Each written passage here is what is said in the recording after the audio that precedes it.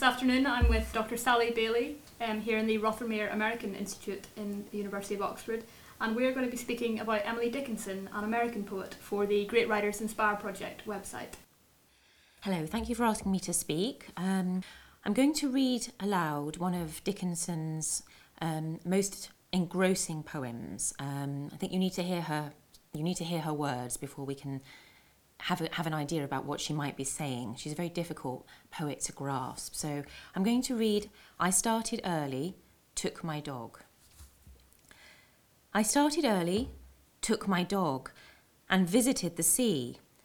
The mermaids in the basement came out to look at me, and frigates in the upper floor extended hempen hands, presuming me to be a mouse aground upon the sands. But no man moved me till the tide went past my simple shoe, and past my apron and my belt, and past my bodice too, and made as he would eat me up, as wholly as dew upon a dandelion sleeve. And then I started too. And he followed close behind. I felt his silver heel upon my ankle. Then my shoes would overflow with pearl.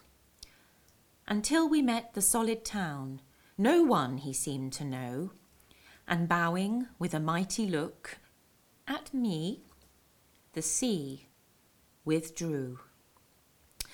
Now, when you first read a Dickinson poem, or when you first hear a Dickinson poem, you are light upon the easy stuff. And the easy stuff, I think, in this poem is in the centre of the poem. And I'll just read 4 lines again. But no man moved me till the tide went past my simple shoe, and past my apron and my belt, and past my bodice too. So at the centre of this poem, we have the image of a body. We presume it's a female body, and much is made of her clothing. In fact, it sounds as though it might be a list, a shopping list, if you like, of the things that she's wearing. Shoe, apron, belt, and bodice. And then later on in the poem, we get another catalogue, if you like, of things being worn. Silver heel, passing over an ankle, and then shoes, and then the mention of some pearls. So we have a body and a sense of clothing or dress in the middle of the poem. Alongside that, or rather around that, we have the image of the sea. The sea surrounds us or hems us in from the start. I started early, took my dog, and visited the sea. We have the idea of a speaker striking out early with her dog, leaving home to go for a walk, we presume, to look at the sea. But it's much more complicated than that, as we would expect with Dickinson. We have the idea of a domestic space, a home, we presume, and typically in a Dickinson poem we are quite often domestically based.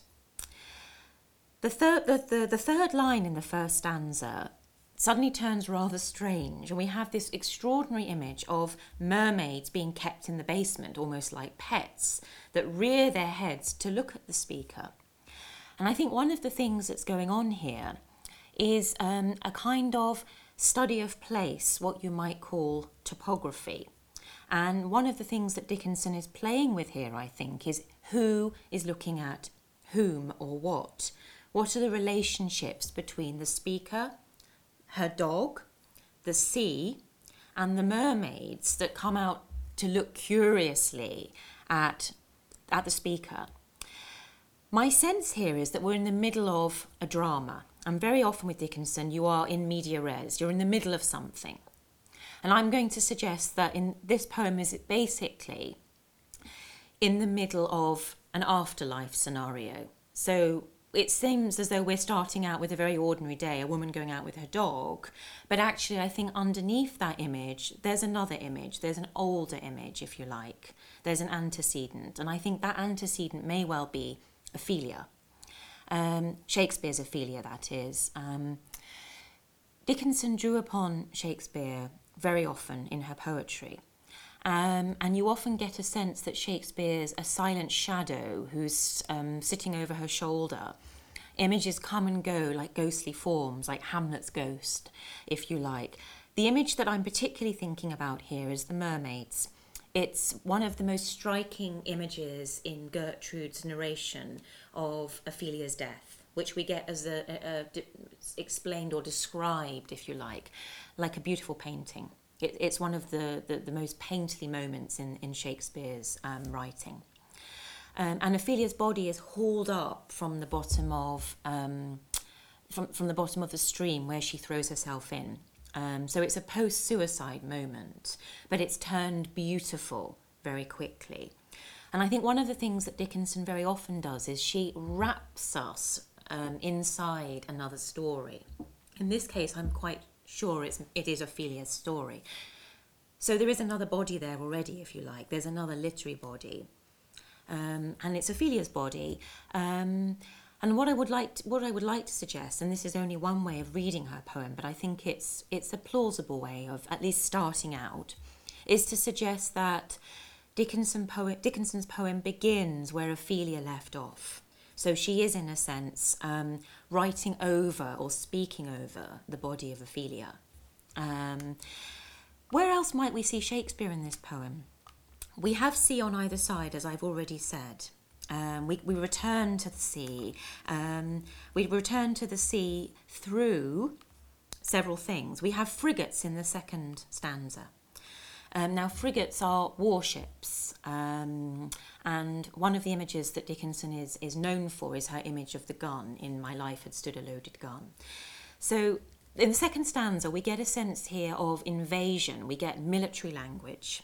And again, if we're going with the idea of Ophelia, then we might also run with the idea of Hamlet. And one of the main predatory forces, if you like, in Hamlet is, of course, the threat to Denmark from the outside by Fortinbras, who is the leader of Norway at the time. So there is a masculine language here, which I find very interesting, which upsets the very feminized body, if you like, that lies at the centre, the image of the female form, written up in very nursery rhyme, simple folkloric language, apron, belt, bodice, simple shoe. There's this other language, but Dickinson mixes it up with something quainter and more folkloric. Frigates in the upper floor, so we have frigates stationed strangely at home. We're disoriented. We don't know whether we're inside or whether we're outside. And I think this is perhaps one of the crucial things to think about with Dickinson. She loves to mix up the relationships between inside space and outside space, but also mental space, interiority, and exteriority. So we have here a kind of tug of war, if you like, a struggle between inside and outside worlds, which is exactly, of course, the plot of Hamlet. Hamlet's struggling with his brain space and what's in there, what lurks in there. And brain is one of the words that Dickinson uses very often, and she takes it directly from Shakespeare. So if we want to carry on with that idea of Shakespeare, I would suggest to you that Dickinson is a very Shakespearean writer. She preys upon the body of Shakespeare very often for her images without quite confessing to them directly. It is as though this whole poem, in a sense, is a walk or a wade through the sea that is Shakespeare, and his forms come to the surface. There's another line here that reminds me of a Shakespearean play other than Hamlet, and that is, "But no man moved me." That comes almost directly from The Merchant of Venice, which of course is a play set by the sea, in which the fate, if you like, of Antonio, who is our merchant, is dependent upon what goes on at sea. So she, again, there's another submerged form there. There's another female voice which interrupts the male voice that has just come before it. And when we start running with these submerged images and submerged forms, we start to get a sense of a kind of cross-dressing, if you like, between male and female parts, male and female voices. And also registers, very literary registers, and then very childlike folkloric registers of the nursery rhyme that I've already pointed out to you. And also, I think, an insistence upon what is there as opposed to what isn't there, which again is very childlike, I think. And And then in the fourth stanza, we have this strange image of consumption. And made as he would eat me up, as wholly as a dew. And of course, I think she's probably playing there on the word dew. Then we're back into the Merchant of Venice. We think we've left it for a moment, but no, we've gone back to it. One other thing that goes on in that stanza, and made as he would eat me up, whoever he is, we're never quite sure who the subjects and the objects are in a Dickinson poem. It's a kind of wishy-washy kaleidoscope. We have to let the tide of her images just wash over us and see what comes up to the surface. But there's something else that goes on in this fourth stanza to do with small and large. We're suddenly made very small. The images are miniaturized.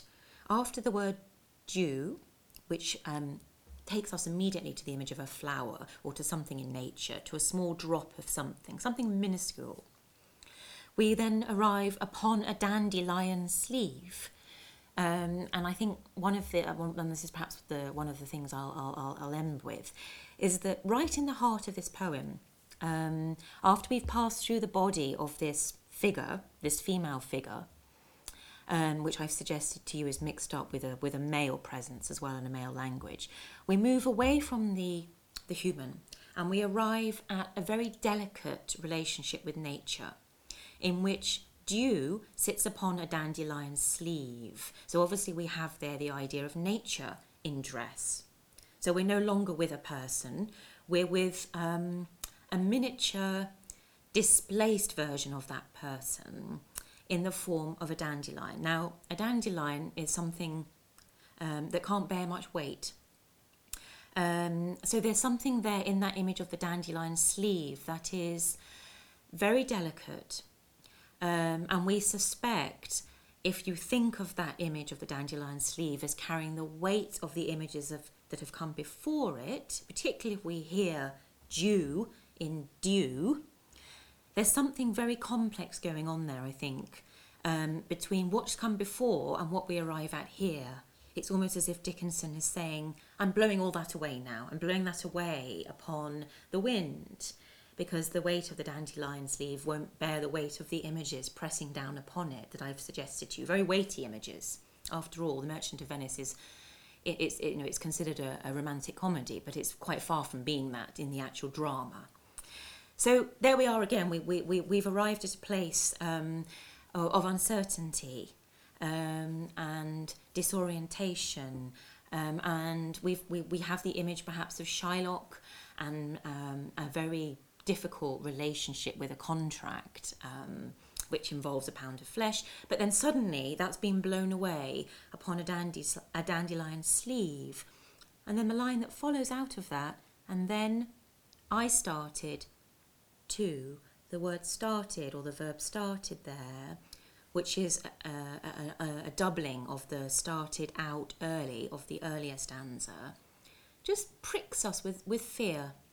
And I think that is what Dickinson does better than any poet I know. She pricks us with fear, and the way she goes about that is by playing upon images that she invites us to feed upon, and then she dismisses them as though they were never there in the first place. In terms of the relationship with Shakespeare that you're proposing in this poem, do you think Dickinson is in control of this relationship? Is it easy or is it uneasy? It's a very uneasy relationship, and I think the shifting boundaries of the relationship between her subject and herself are always turning.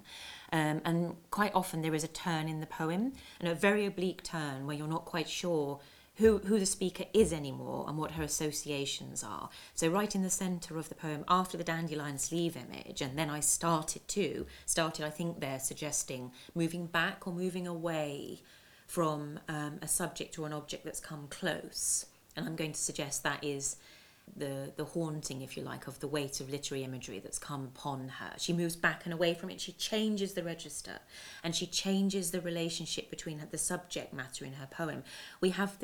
Suddenly we have the he foregrounded, and he followed close behind.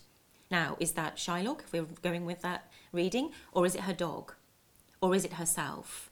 Has she turned things around so that she's actually become a third person? It's confusing. It's very confusing as to who sits in relation to whom or what. That's part of her kaleidoscopic imagination, I think. She wants us to... it's almost like, it's almost as if she wants you to shake up the foundation of your brain and the way in which you perceive the world and your relationship to it. That's really that's how I feel, anyway, when I've been through a Dickinson poem, if you like. The mythology of Dickinson is very much that she was reclusive and she was more comfortable in these domestic spaces.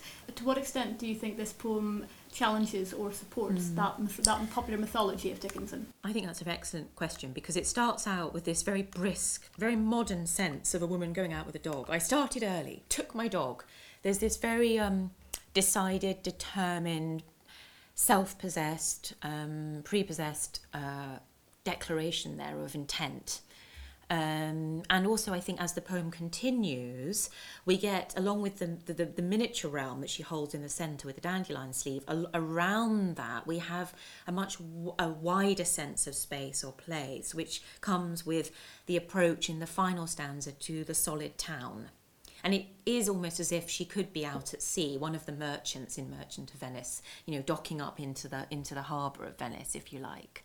And I think there, again, it's another one of her several role plays. She's playing at the kind of adventurer, buccaneer, male character, not afraid to leave home.